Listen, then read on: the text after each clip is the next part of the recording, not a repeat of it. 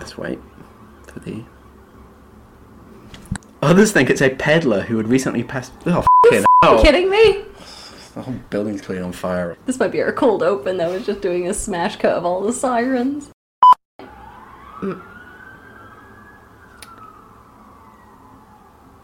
Off. Siren. Okay. Also, Mrs. Dolly Winthrop, a kind-hearted and kind of pragmatic... Oh my god. Are you absolutely shitting me? I suppose, like, Nancy is so improbably perfect in a...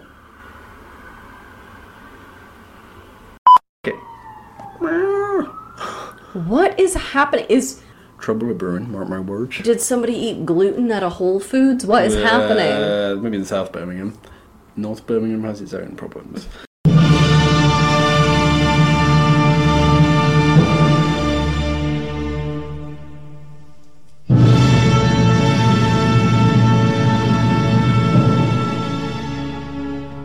Welcome to Save Me From My Shelf, a literature podcast where we take classic tomes off their pedestal to make you less anxious about reading them.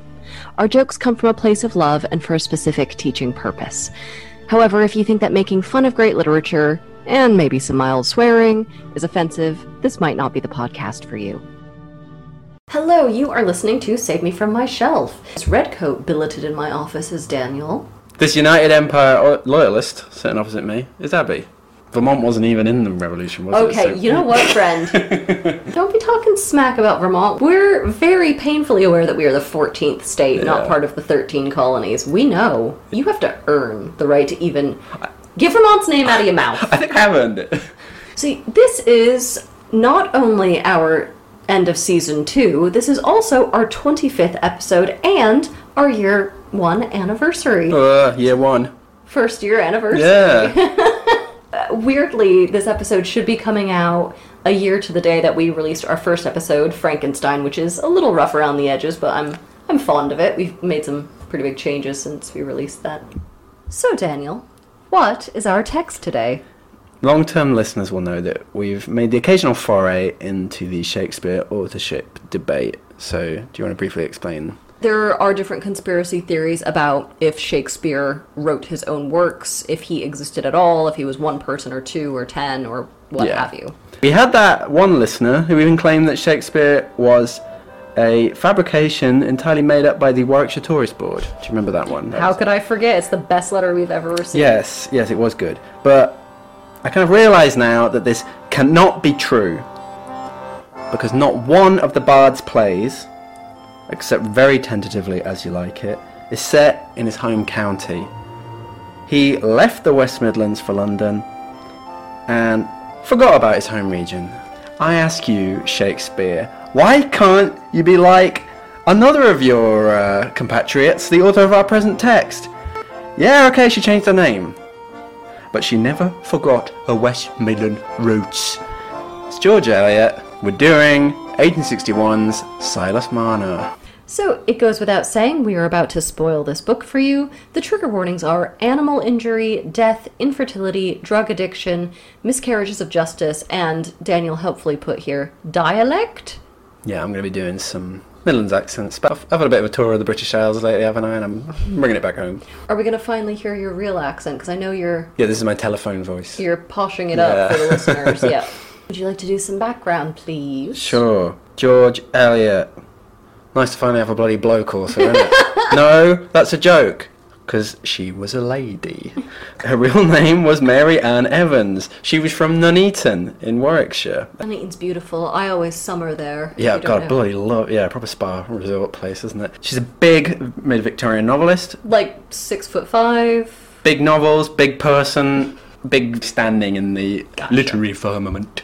She also wrote The Mill on the Floss in 1860 and Middlemarch in 1872. Those are probably the two most famous of her works. She was big into provincial life, especially in the Midlands, wasn't she? So she's not like one of your kind of classic Dickensian style Victorian urban novelists. Yeah, if there's no chance for a corn maze, my girl ain't interested. So she was a kind of Victorian liberal type. She was interested in women's rights, education, class relations, secularism, ethnic minorities and stuff. She lived in Sin with George Henry Lewis, sort of noted literary mediocrity. So she wasn't afraid to cause controversy on that front, neither was I, because I'm going to get the Lewis crowd are going to be really laying into me now. You think she's a bit of a hypocrite, though, don't you, about on her feminist credentials aren't all that?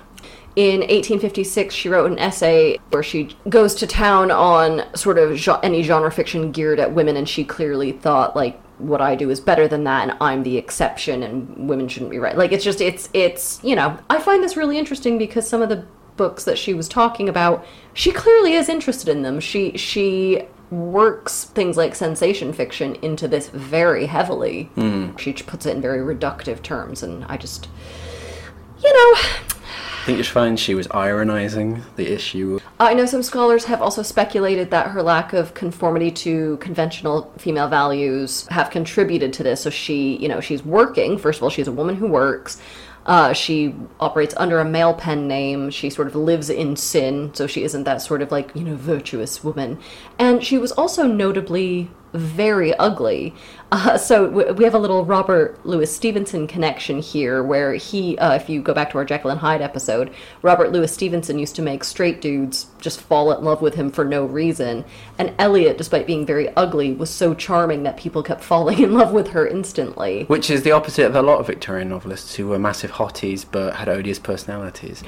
Yeah. Well, a young Henry James met her in 1869, and he wrote, quote, "She is magnificently ugly, deliciously hideous. She has a low forehead, a dull grey eye, a vast pendulous nose, a huge mouth full of uneven teeth. Now, in this vast ugliness resides a most powerful beauty, which, in a very few minutes, steals forth and charms the mind, so that you end as I ended, in falling in love with her. Yes, behold me, literally in love with this great horse-faced blue stocking." Well, that's coming from a gay guy as well. I know, and yeah, Henry James was very likely gay as well, so man, that's a powerful allure. She had another string to her bow, didn't she? Philosophy. She kind of wrote a lot of sort of philosophical essays and stuff and translated some major texts from German idealism. A lot of these were kind of atheistic, weren't they? Friend of the podcast. I'm assuming that the listeners of the podcast take after the hosts and are somewhere between kind of postmoderns, hyper-libertarians and crypto-fascists, and therefore all like Friedrich Nietzsche. He has a go at her in Twilight of the Idols, so if you're interested in Nietzsche's take on George Eliot, that's where to go. George Eliot thought that you could still have like the kind of Christian values without believing in God, and Nietzsche's like, no, you can't do that. There's a lot of kind of philosophical stuff in her works, isn't there? And also it reads a bit like it's been translated from German. There's a lot of sub-clauses. It's very convoluted. Her sentences, yeah, are very, very complex. They're very beautifully written, but you could see the German sort of grammatical structure and things on them. I don't want to preempt the book we're about to recap, but this is very like, you got your German idealism in my sensation fiction. Mm-hmm. You got your sensation fiction in my German idealism.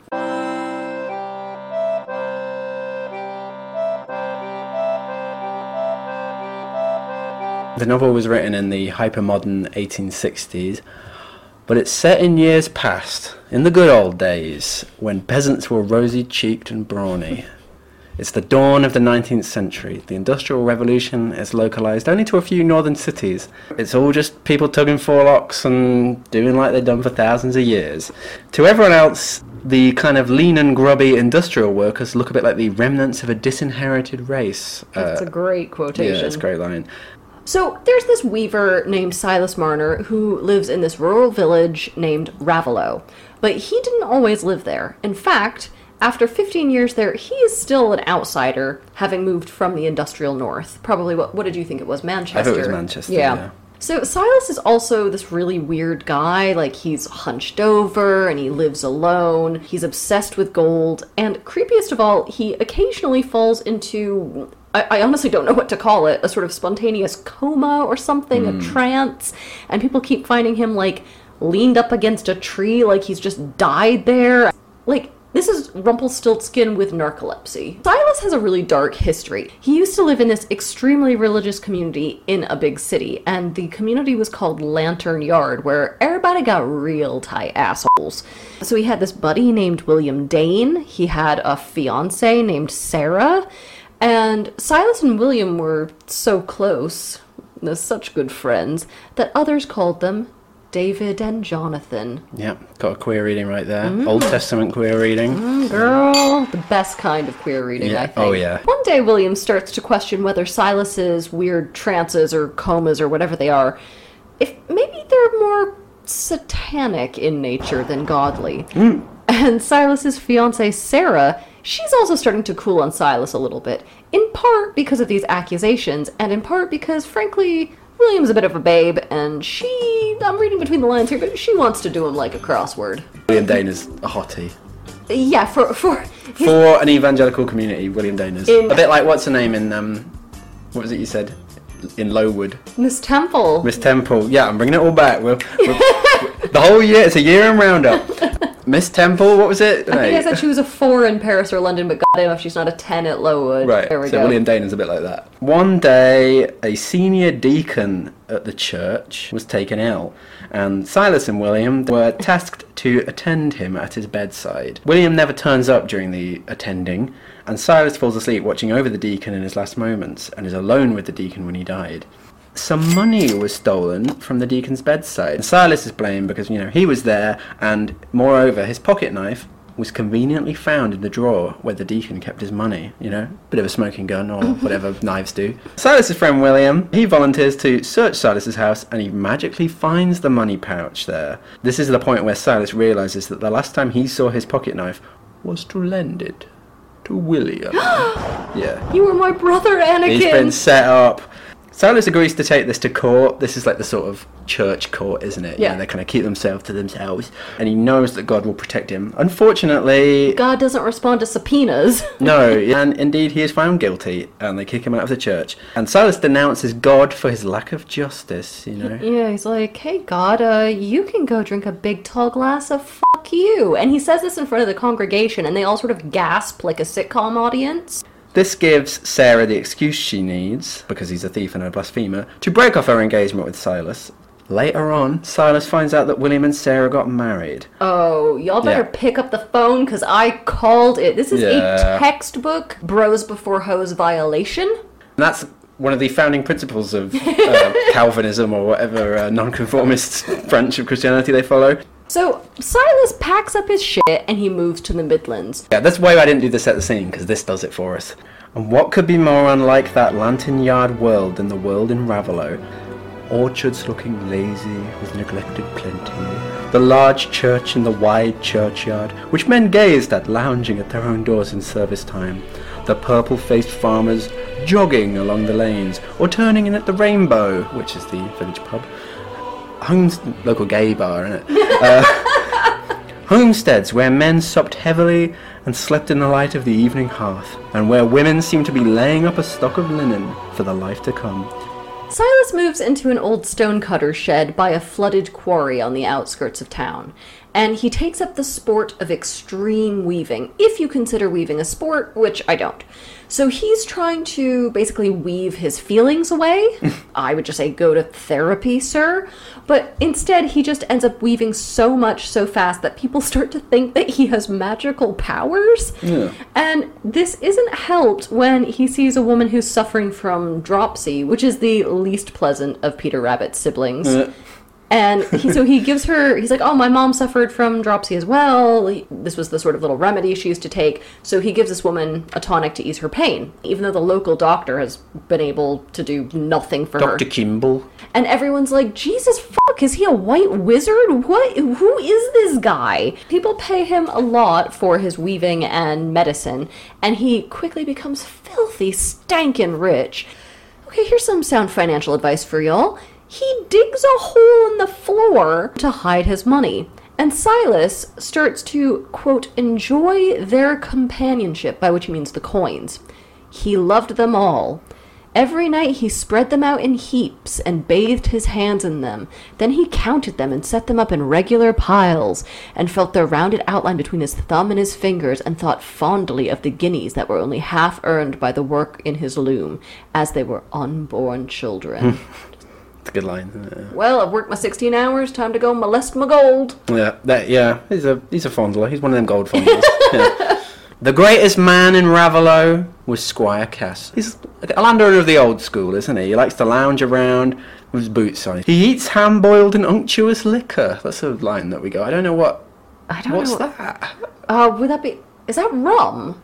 Ham-boiled in rum. Is that just an It's Always Sunny in Philadelphia joke? Rum ham. Sounds pretty good. Wake up with a headache after eating it, but... Oh, you would not believe the ham I had last night. Never hamming again. Cass has 2 sons, Godfrey and Dunstan, a.k.a. Dunsey. Which one's the good one, Daniel? If only we had a clue. What were their names again? Godfrey. Yeah. And Dunstan. Do you think Godfrey... Godfrey... Yeah, Dunsey is a sociopath of the highest order, so he's a proper villain. I think we should give him proper villain music. He's a bit of a boozer. He's a gambler. And a rambler. He's a good time guy. He's a spiteful, jeering fellow who seemed to enjoy his drink the more when other people went dry. Is he single? Yeah. Squire's son, you're going to be somewhere on the twat scale, aren't you? Now, Godfrey's following in his younger brother's footsteps, and it's off-putting his as-good-as-betrothed local rich girl, Nancy Lammeter. You're not a fan of hers, are you? Long story short, Godfrey gave £100 in rents that were intended for his dad, the squire, to Dunsey. £100 in today's money is 87 million pounds. Sorry, I just like seeing the vein throb in your head. I didn't bother with a measuring word for this because I saved it for the big thing later on. You're going to come in and tell me I'm wrong anyway, so I might as well be really wrong. I think you're probably more... No, you're still going to be wrong. So Godfrey gave Dunsey this money. I don't know why he would have done a thing like that. Maybe we'll find out very shortly. Oh yeah, I remember now. Because Dunsey has a little bit of dirt on Godfrey. He's already married to a local gal of the drunken persuasion called Molly Farron. If their dad finds out, he'll disinherit Godfrey and make Dunsey his heir. First of all, Godfrey, have you considered that maybe you were the reason Molly drinks? So Dunsey's like, here's an idea. Why don't you sell your last remaining valuable possession, your horse, lovely Wildfire? And Godfrey ultimately realises he's in a corner. He decides to let Dunsey sell Wildfire for him at a local horse fair. Just, if Dunsey lived today, he would just, be mainlining Four Locos and have a lot of Def Leppard on his iPod. The next day, Dunsey sets off to sell the horse, and he passes that old weirdo Silas Marner's place. Now, he's heard rumors over the years that Silas has a lot of money, and he wonders if maybe he and Godfrey could sort of frat boy bully Silas into lending them some money, put the old squeeze on him. So Dunsey gets a neighbor at the horse fair to buy the horse. The neighbor guy says, okay, bring the horse over to the stables in a bit. And Dunsey's like, sure thing, dummy. Oh, did you say race the horse over to the stables as recklessly as possible? Just for shits and gigs, even though everything's going my way. Potentially laming the horse and ruining this whole deal, because don't mind if I do. But Dunsey doesn't just lame the horse. Oh no, that would be for far lesser psychopaths. Instead, Dunsey jumps the horse over a spiked fence, accidentally impaling it. Oh. Now, I can't believe, Daniel, that I get to reuse this very specific Tess of the D'Urbervilles joke, but he shanked Seabiscuit in the motherfucking chest. And then he leaves the horse to die. So now Godfrey doesn't have a horse, and doesn't have £100, and Dunsey just whistles and walks away from the horrible death whinnies. But I cannot wait to see how this unfolds when that dude comes to repo the horse in the morning. Dunstan, he's got to go home to Raveloe on foot. So... Oh my god, is he okay? He's just waving his riding whip around in that sort of classic Squire's arsehole son style. I'm familiar, yeah. It's his brother, Godfrey's own personalised whip. Yeah, nice birthday present for, We're releasing, say from my shelf. We're doing a line of whips. Yeah, it's the S&M-FMS line. Exclusively on QVC. Yeah. Oh, that is beautiful, isn't it? It was a very handsome whip. Find the phallus much. Also, remember the whip. Please, listeners, remember the whip. How could we forget? He's going into the outskirts of Raveloe and he sees the lamplight from Silas's hut. And he's like, oh yeah, I initially considered extorting money from the old staring simpleton. Maybe I'll peek my head in and see what he's up to. What a sassy little prick. Silas is out. Dunsey immediately searches the joint for Silas's famous hoard, and almost straight away finds out where it is, doesn't he? Because he knows the sort of proverbial places where misers hide their gold. It's under a squeaky floorboard, and he just picks it up and wanders out with it. The perfect crime. Especially because Silas is always home. Like, he just sits there and works 24/7, so it's just like, check out Dunsey here manifesting. Yeah, exactly, yeah. He gets back from this errand that he was on, and he's like, it's been 2 or 3 minutes, I'll go and admire my hoard. And he almost senses it, doesn't he? It's like, uh-oh, there's fuckery afoot. Exactly, yeah. It's gone! Silas panics, and he immediately assumes Jem Rodney, oh, Jem Rodney, local poacher, he immediately assumes that he must have nabbed the dosh. He heads to the Rainbow, the local pub. But all the patrons are like, Silas, seriously, it could not have been the poacher. He's been sitting here with us all day. And Silas feels... Just enjoying a pint of Old Tweaky. Old Tweaky? What's that? I don't know, it just sounds like some kind of nat real ale that they would drink. So everyone's sort of in an uproar about it, and some people are like, oh, poor Silas, he's so honest. Other people are like, I don't know, maybe he stole the money himself in order to extort, sympathy from people or something. And some other people are like, well, Silas, maybe you got what you deserved since you never go to church and you love your money too much. Everyone has a lot of opinions. Silas is it's like he's walking through a YouTube comments section.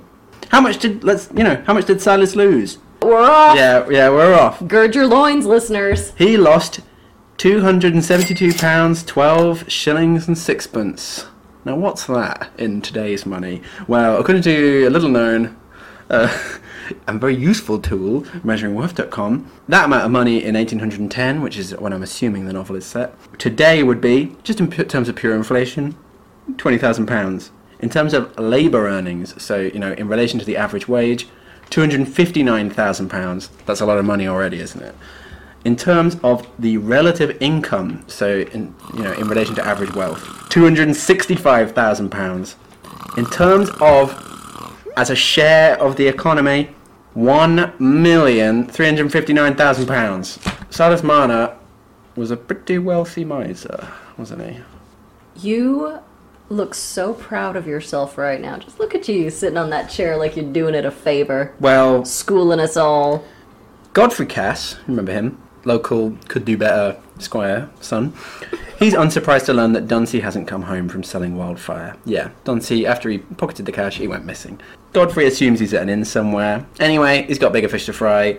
He needs to romance Nancy Lammeter. Oh, Godfrey is useless. He's good for wringing his hands and mooning over Saint Nancy, Our Lady of Patently Dull Desire, and not much else. Meanwhile, the whole village is still gossiping about the robbery. There's a whole lots of funny kind of suppositions, aren't they? Somebody finds a tinderbox in a ditch nearby, and they all think it's the kind of key to the mystery, don't they? Others think it's a peddler who had recently passed through town a few days ago. The guy, he wore earrings, so that's a bad sign. Some think Silas was somehow in on it. Just thanks, Woodward and Bernstein. You cracked it, guys. You cracked it. Meanwhile, Silas, he's just kind of gets back to the weaving, but it's not in a kind of perverse, insular way. Now it's in a kind of... He's moaning while he does it. Like you write here, fucked up ghost of the Protestant work ethic. It's some kind of shriving something. I just bet that looks really normal. Later on, Godfrey finds out from the guy that was, had intended to buy Wildfire, that the horse had, met its untimely end, and he realises that he's probably going to have to come clean to his dad about having given the rent money to Dunsey. And his dad is like, oh, for the love of God. One, I'm going to sell Dunsey's own horse then to pay for this rent money that he stole from me. Two, he is no longer welcome in this house, so I hope I never see him again. Three, why did you let him do this? That's a super weird decision. And four, when are you going to marry Saint Nancy, Our Lady of Disgusting Patriarchal Obedience? And this is when Godfrey, who's about to tell about the secret wife, he just starts scuffing the toe of his shoe going, I don't know. Mm-hmm. So the dad is like, okay, cards on the table, is Dunsey blackmailing you? Because this seems like a blackmail setup if I've ever seen it. And Godfrey basically screams, no blackmail here, sir! And he sort of death rolls out of the conversation. So, C+ for effort. Christmas is approaching, and the village is still a-talking about the Marner mystery, Marnergate. Well, in fairness, Netflix hasn't been invented yet, so... No, it has not, yeah. This is their Tiger King, this is their making a murderer. The villagers, they all start to pity Silas, don't they? And the richer locals start to bring him leftovers from their Christmas parties, including some pigs... Petitos. Petitos? I say petitos, you say... Apparently that's pig's trotters. Old Mr. Macy. You know him, don't you? Nope. Alright. Well, let me tell you who he is. He's a kind of avuncular local blowhard, and he comes to encourage Silas to immerse himself in village life. Also, Mrs. Dolly Winthrop, a kind-hearted and pragmatic peasant woman.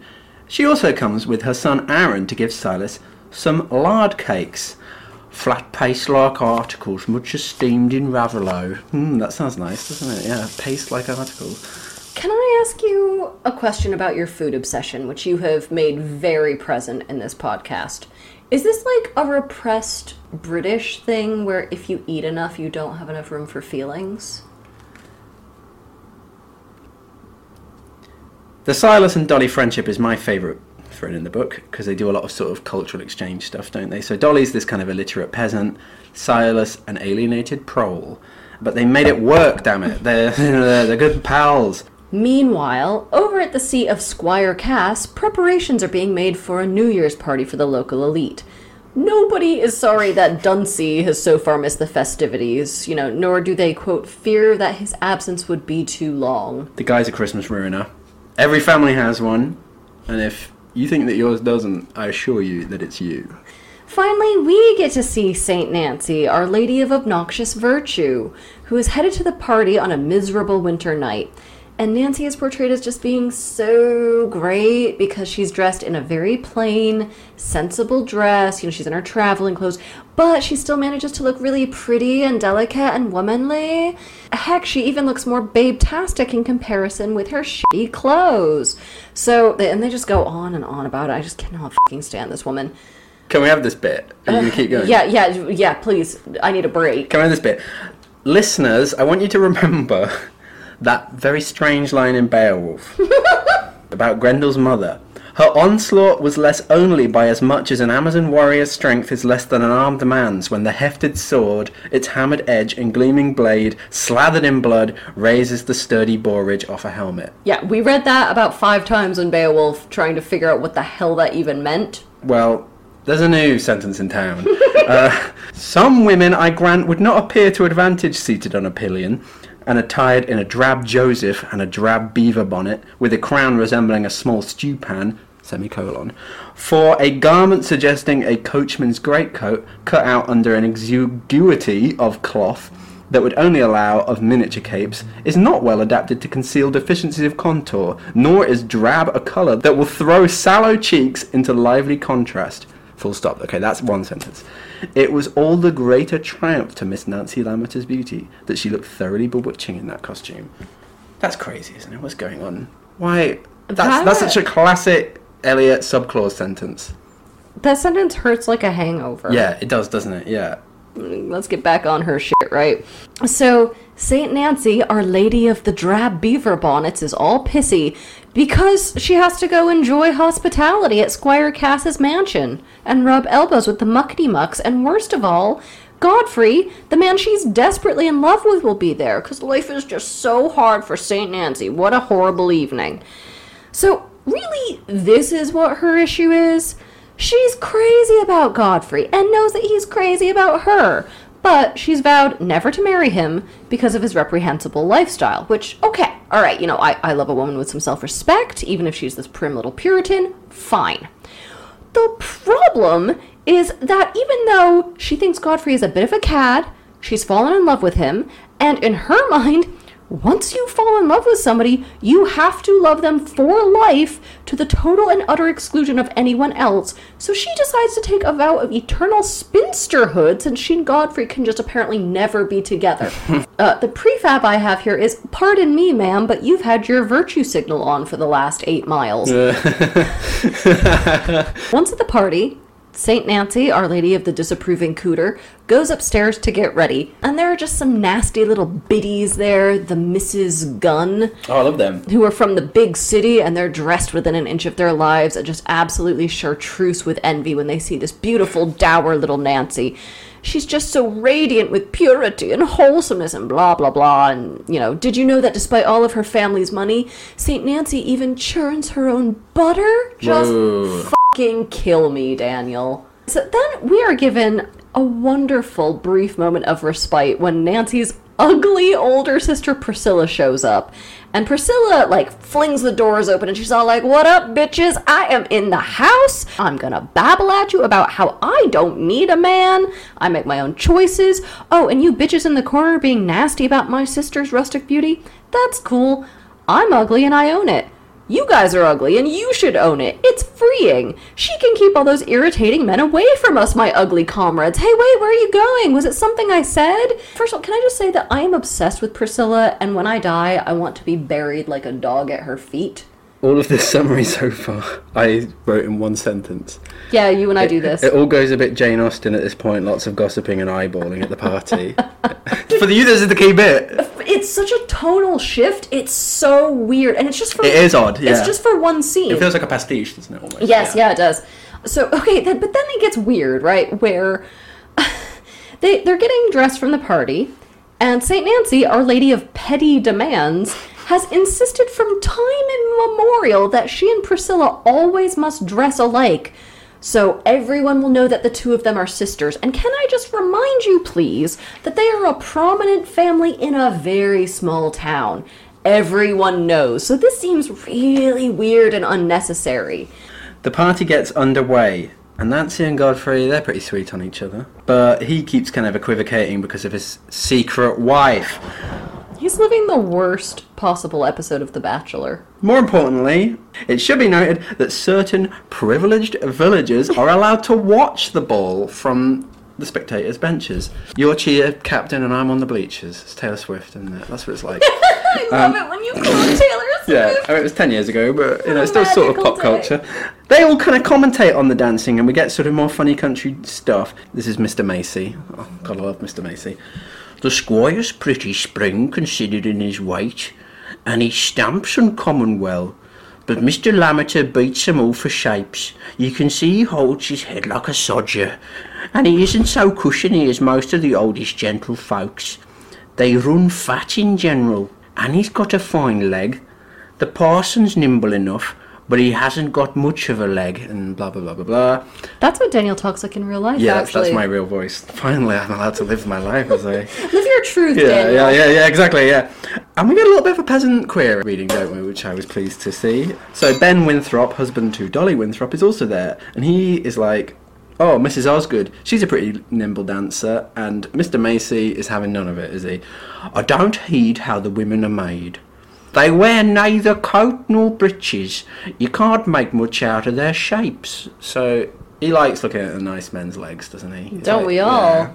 Yet, and the guests are all just really invested in Godfrey and Nancy getting together. They're just trying to get these two kids to make like they're the last goddamn pandas on Earth. So are you guys ready for a telenovela moment? Because yes, please. You're about to get one. Godfrey's secret wife, Molly, has planned her vengeance on Godfrey for abandoning her. She's about to crash this party and announce their marriage, completely ruining his chances with St. Nancy, Our Lady of the Ice Cold Cock Block. But Molly is bringing with her their child. Does Godfrey even know at this point he has a child? Or, has it just been that long since he's seen his wife? It's also revealed that Molly is not just a drunk, but an opium fiend as well. And the novel kind of loses me here because it really doesn't express very much sympathy for Molly. I mean, Elliot more or less calls her white trash and kind of says she brought it on herself, and I'm yes, a little... there is a bit like that, yeah.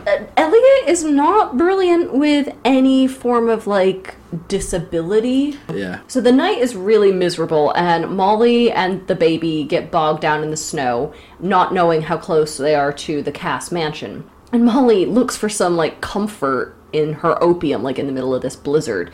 She takes some and then decides It's New Year's Eve, though, isn't it? I think you're allowed a bit. You can treat yourself a little bit. The old tot of laudanum on a... Well, yeah, but she takes some and then decides to take a little nap in the snow, so... Okay, maybe not then. So the toddler, who's like, "It is shit cold outside, I'm gonna go explore while mom sleeps it off," or whatever, she toddles right up to Silas Marner's nearby house. I mean, he did, in fairness to him, he did baby-proof his house, but they keep getting in. And he's gone into one of his convenient trances. That's just classic him.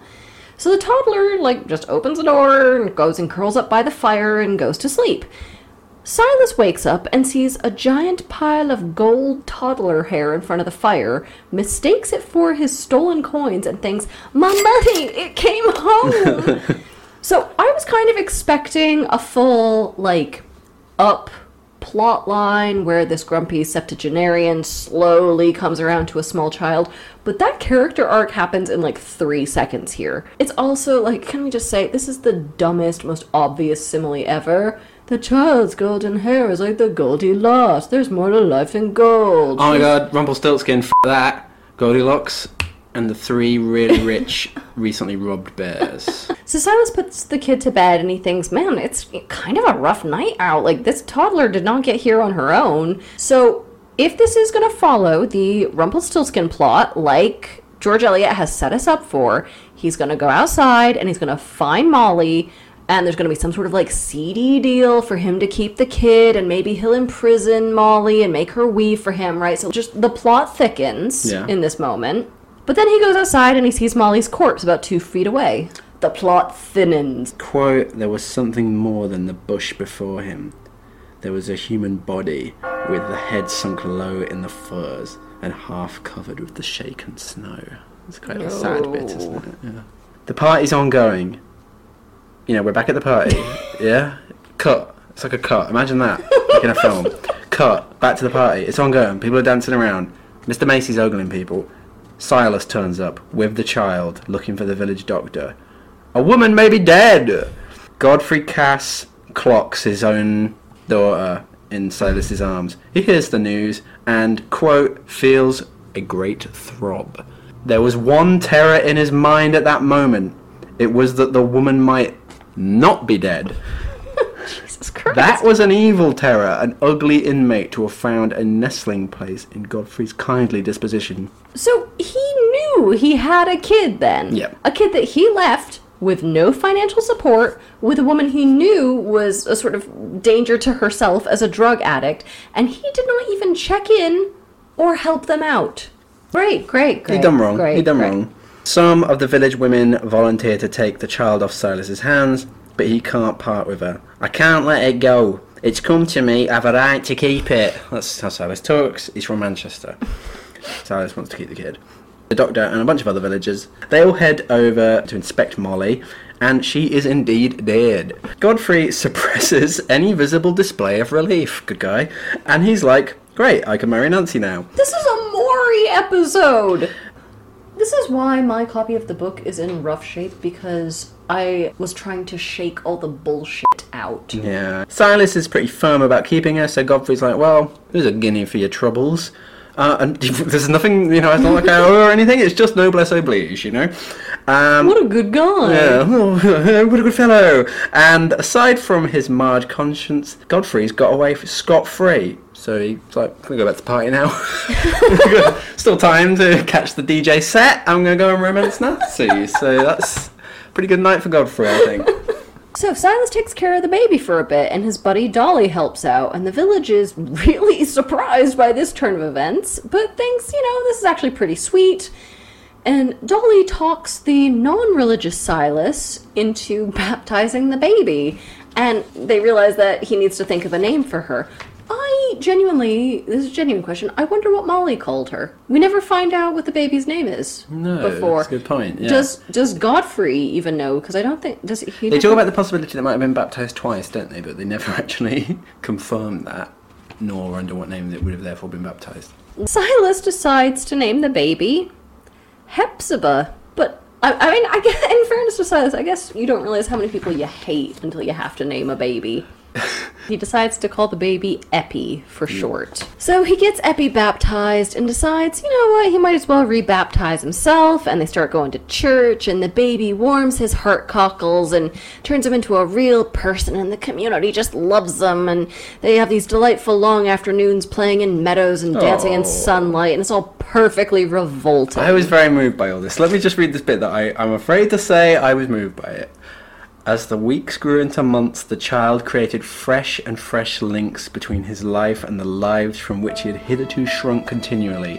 Unlike the gold which needed nothing, Epi was a creature of endless claims and ever-growing desires, seeking and loving sunshine, making trial of everything with trust in new joy, and stirring the human kindness in all eyes that looked on her. I was pretty touched by that. Oh, Daniel, you're a big old softie. I am a sometimes. softie.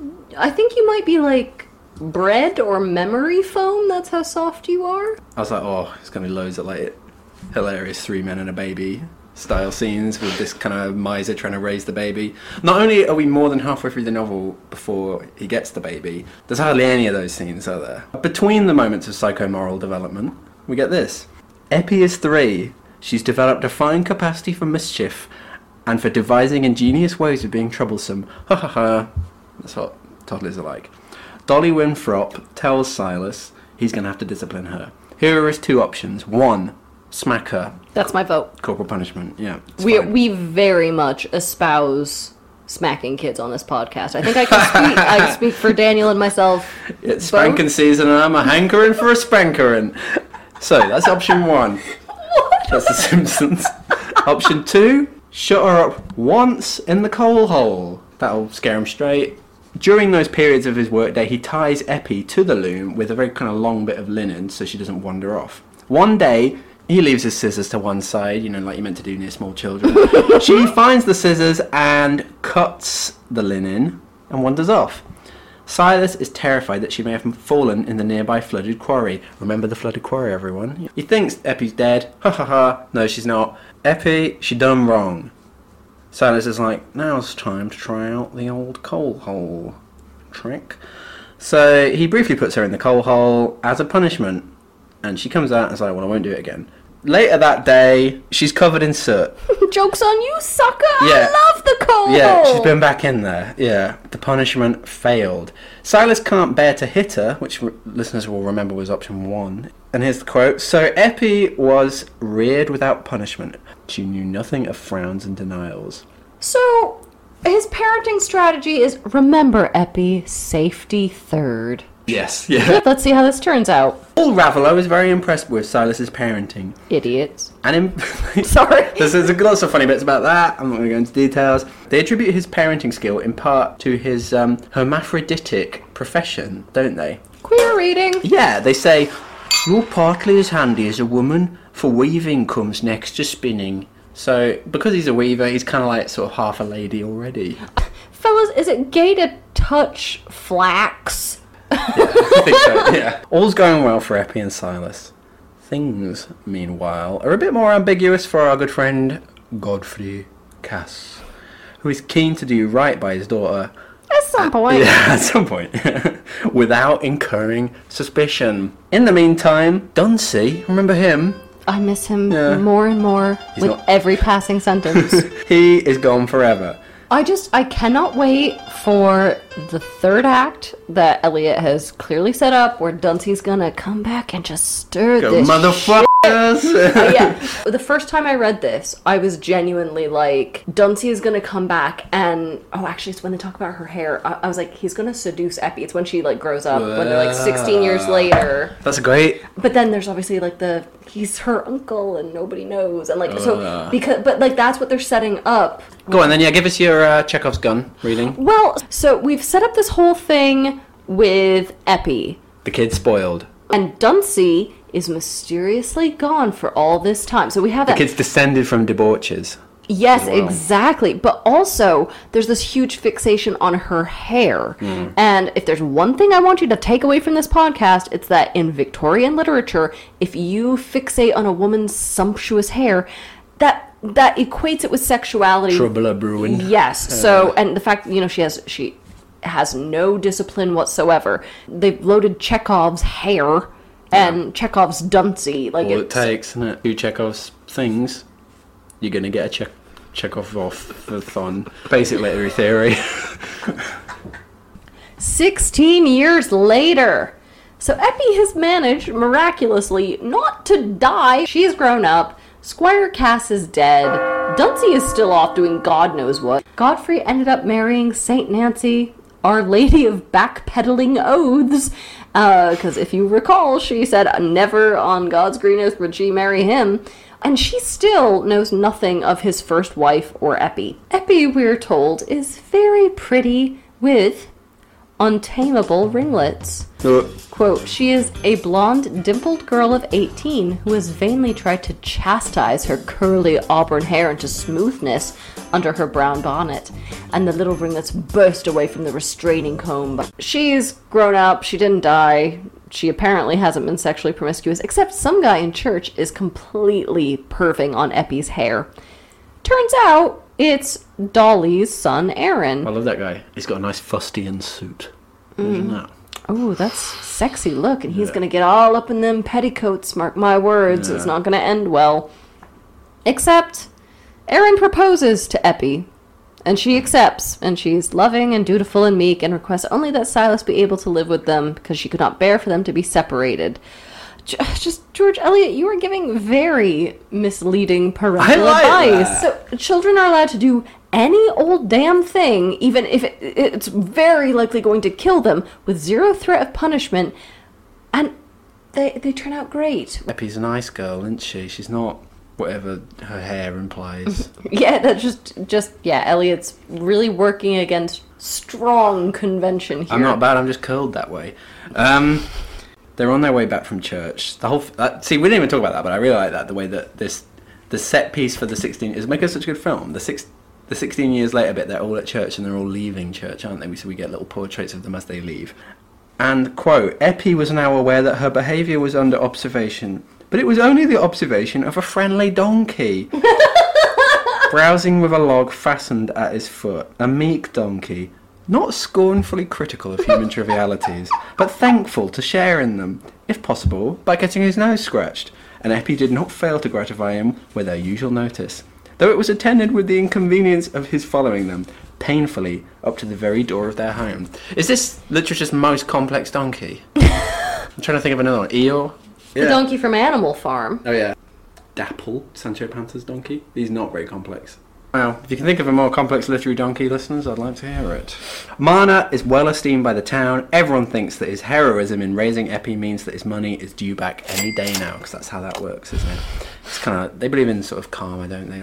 He's generally friendly with his neighbours and has unburdened himself of the circumstances of his arrival. So he tells Dolly Winthrop in particular about the whole Lantern Yard thing. But Dolly says, well, maybe you should go back and see if any new evidence has come to light. So, by the way, this is just a side point. It's kind of completely irrelevant to the plot of the novel, but I just thought a little bit of local colour. The farmers are draining the flooded quarry to irrigate their fields. Just a bit of agricultural colour. That is true. You know what? We've always said that on this podcast. We are primarily an agricultural podcast. It's like the Archers. We have an agricultural advisor.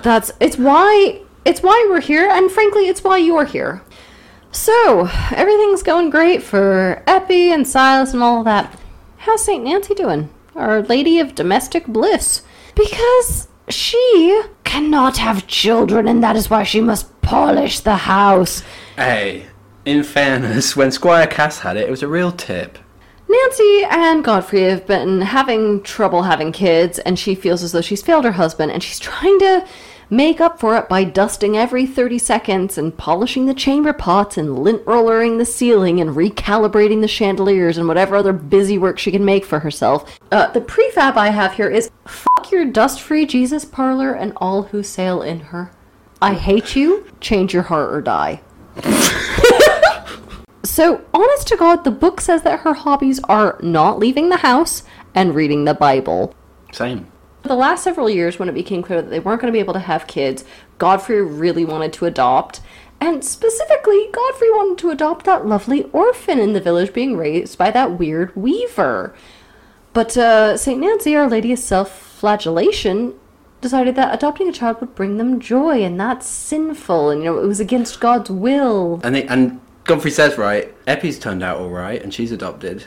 And she's like, the only adopted kid I ever heard of was transported when it was 23, so you got to be careful. If you adopt a kid, they might turn out to be Australian. Twist. No. Yep. But everything's going so well. The flooded quarry, you remember that? It's not flooded anymore. But how could that be related? Well, yeah, because that's just a basic agricultural procedure. Bit of trivia. Yeah, it's completely dry. Something has been found lying at the bottom. Someone, I should say. It's a skeleton with a rather nice personalised whip. It's Dunsey Cass. How did he die? Did he drown on his own bullshit? On the night that he robbed Silas Marner all those many years ago, he wandered into the quarry and drowned. Say what you want about Dunsey Cass. He lived every day like it was his last. Especially this one. Godfrey is disturbed by the news, as well you might be, and he tells Nancy, everything comes to light sooner or later. When I married you, I hid something from you. That woman Marner found dead in the snow, Eppie's mother, that wretched woman was my wife. Eppie is my child. This really is an episode of Maury. Yep. The pair decide to make up for lost time and go and get their baby back. Go and get Eppie. Yeah, so now, let's just get this straight. They're going to go down to Silas Marner's house and adopt a grown-ass woman. For why? For whomst? It's like Roman times. It's like in Ben-Hur. Oh, okay. What's his name? Charlton Heston is like 40 in Ben-Hur, and he gets adopted, so... Big old day for Silas. He's just found out that his daughter is engaged, he's discovered who stole his money, and he's had it returned, and then some rich-ass people bust into his house and try to adopt his adult daughter. He actually says that though, doesn't he? Now my gold's back, maybe, you'll disappear somehow. He predicts it. Yeah, but she doesn't. So Eppie's just like super unimpressed by all of this. She's like, yeah, I have a dad, I'm good. And there's just this, like, loads of back and forth. And Godfrey kind of turns into a real prick, saying, this is a duty you owe your lawful father. And Eppie says, you're not my real dad, actually. And you're not my real dad. What are you going to do about it? And Godfrey's like, my own petard. It hoisted me. He says to Silas, she may marry some low working man. That's his biggest fear. I'm sorry. And again, sir, where were you when she was, like, at risk of death? She would have married a low common guy then. You probably wouldn't have married him. Daniel, no, keep that smut off our podcast. Sorry. Excuse me. I'm so sorry. Godfrey and Nancy go home, and they sort of wallow, and they wring their hands, which is what they always do best. Right. They finally get it through their thick skulls that they should probably just leave her alone, and just maybe leave her some money after they die, and that's it. We're on the final part, listeners. It's been a long old afternoon. Yeah, calm down, we're reaching the end. Chill the fuck out. The Marners. The Marners have had an eventful couple of days. And now, Silas wants to make peace with his past. After 30 years since coming to Raveloe, he decides to go back north to visit Lantern Yard. They arrive in Silas's hometown and it's completely changed. It's now a great manufacturing town. They eventually find where Lantern Yard was, but it's gone. There's a big factory there now. The old place is all swept away, its congregations scattered. Silas will never get justice. Yeah, we never find out what happens to William and Sarah. They just, like, presumably get away with this. The point is that Silas is the winner because he managed to go south where industrialism hasn't happened and he can live in this nice town. William and Sarah, the assumption is they become further immiserated and proletarianized. Well, I wish them many unpleasant children. Yeah. The point is, it doesn't even really matter, right? Because Silas is happy. That's what... So, yeah. Ew, the best revenge is living well. I'm afraid so. Ew. The novel ends with the wedding of Eppie and Aaron Winthrop. You won't be giving me away, father, Eppie tells Silas. You'll only be taking Aaron to be a son to you. It's so beautiful. I know, yeah, come on, don't... You're gonna set me off. Nancy provided Eppie's dress. Yeah, Nancy's still on the scene. It's fine, everyone's made friends. Was it her dress with the fucking beaver on it? Because I'd be like, thanks, no thanks. Eppie and Aaron move into Marna's cottage. They do it up. "Oh, father," said Eppie, "what a pretty home ours is. I think nobody could be happier than we are." That's the last line. Barf. So a bit of a sad ending, really.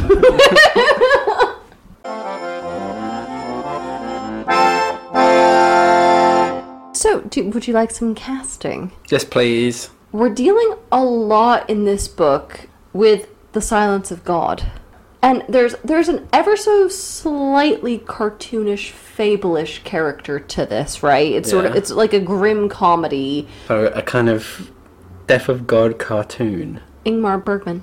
Oh, right. He does a lot with comedic elements in very, very serious works. He deals a lot with fable and folklore and things like that. This is pretty good. Let's talk about the 1990s sort of sentimental comedy adaptation starring Steve Martin, and it's set in the 90s.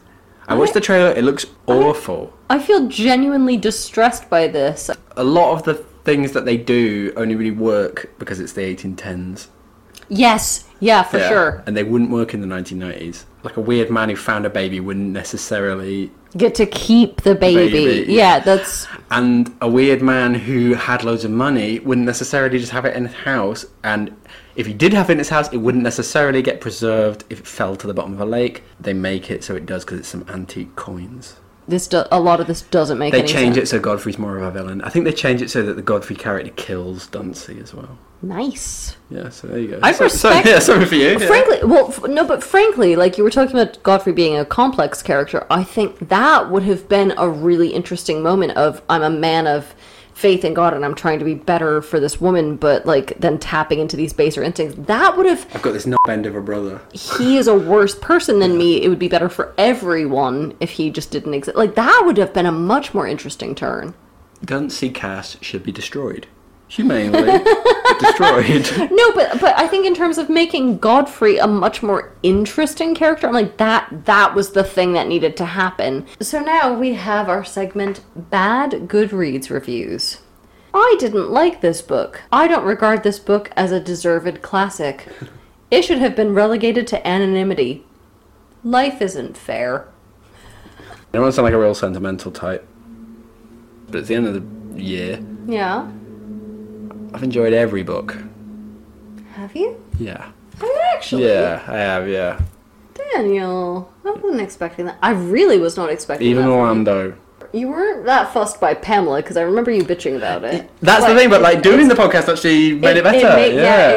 And there were parts of it that I did like. But this is why it's so important to talk about media with people in your life. Like, there's so many books that I'd be like, well, that was shit.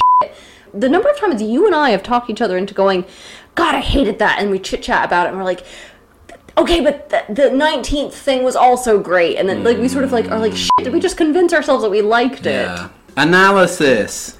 The kind of Eliot's sense of plotting is quite counterintuitive, and this, as you say here, there's a lot of unresolved plot threads. I could see why people would not like this, because she gears it up to be a sort of fable, so you expect certain notes from this. This is very, very clearly a Rumpelstiltskin narrative. And then she undoes this, and she's also working in the period of sensation fiction, which, again, has a certain, I don't want to say formula, but, like, you expect certain things. Like, if you load Chekhov's gun, it's much like a whodunit. You expect to see returns. And she doesn't do that because she's a burgeoning realist, and that's occasionally frustrating in the way that the real world is frustrating. But it's almost deliberate, isn't it? Yeah, of course it's deliberate. In terms of unresolved plot threads, or, Chekhov's gun not going off, the subplot with the tin box and the suspicious foreign peddler, that comes to But we know that's stupid. Yes, and okay, so fine. That's almost telling us that not to overinterpret things, isn't right, it? yes. Yeah. So that's fine, but I just want to... There's a funny bit. Silas's weird trances, which completely peter out after he gets Eppie. Yeah. Are they just like, sorry, I was acting weird, it was purely to forward the plot? Why are there so many parallels to Rumpelstiltskin if that's... I like that. I like it's an anti-Rumpelstiltskin story, Okay, isn't it? fine. I'll entertain that. She's adopting the folktale models. And she talks a lot about folk knowledge, doesn't she? But the it actual ends... execution is a bit different. But it ends on, again, a sort of folktale, impossibly, absurdly coincidental, happy ending where everyone gets what they want. But, like, she departs from... Well, not really. Godfrey and Nancy didn't. But they just learned to suck it up. But again, the people who she centers the narrative around, not Godfrey and Nancy, who are kind of shitty people, they get exactly the karmic retribution they deserve. But Silas never got the whole Lantern Yard thing resolved, in fairness. So that's... But Dolly says, like, you don't need to focus on petty vengeance because actually this has led you to your best life. But nevertheless, it's like that him going to Lantern Yard and it not being resolved is like a sort of homeopathic dose of realism to make us ignore the fact that the happy ending is so absurd. But I actually don't know that it's that homeopathic. The fact that it's gone, the people are just it is that whole world. It is no more. The people are scattered. Like they've been rendered irrelevant, and that is actually a fair bit of justice. Where it's just like, and you've been wiped from the face of the earth. Like that's actually a bit of poetic justice, isn't Schmited. it? Kinda. Yeah. We also she works overtime setting Eppie up as a sexual free spirit only to do nothing with it. You could have given me one sentence that did something with this rather than building. Oh, I'm engaged to Aaron, it's all good, we're fine. Also, the other thing is, why have Priscilla there at all? Why have Mr. Macy there?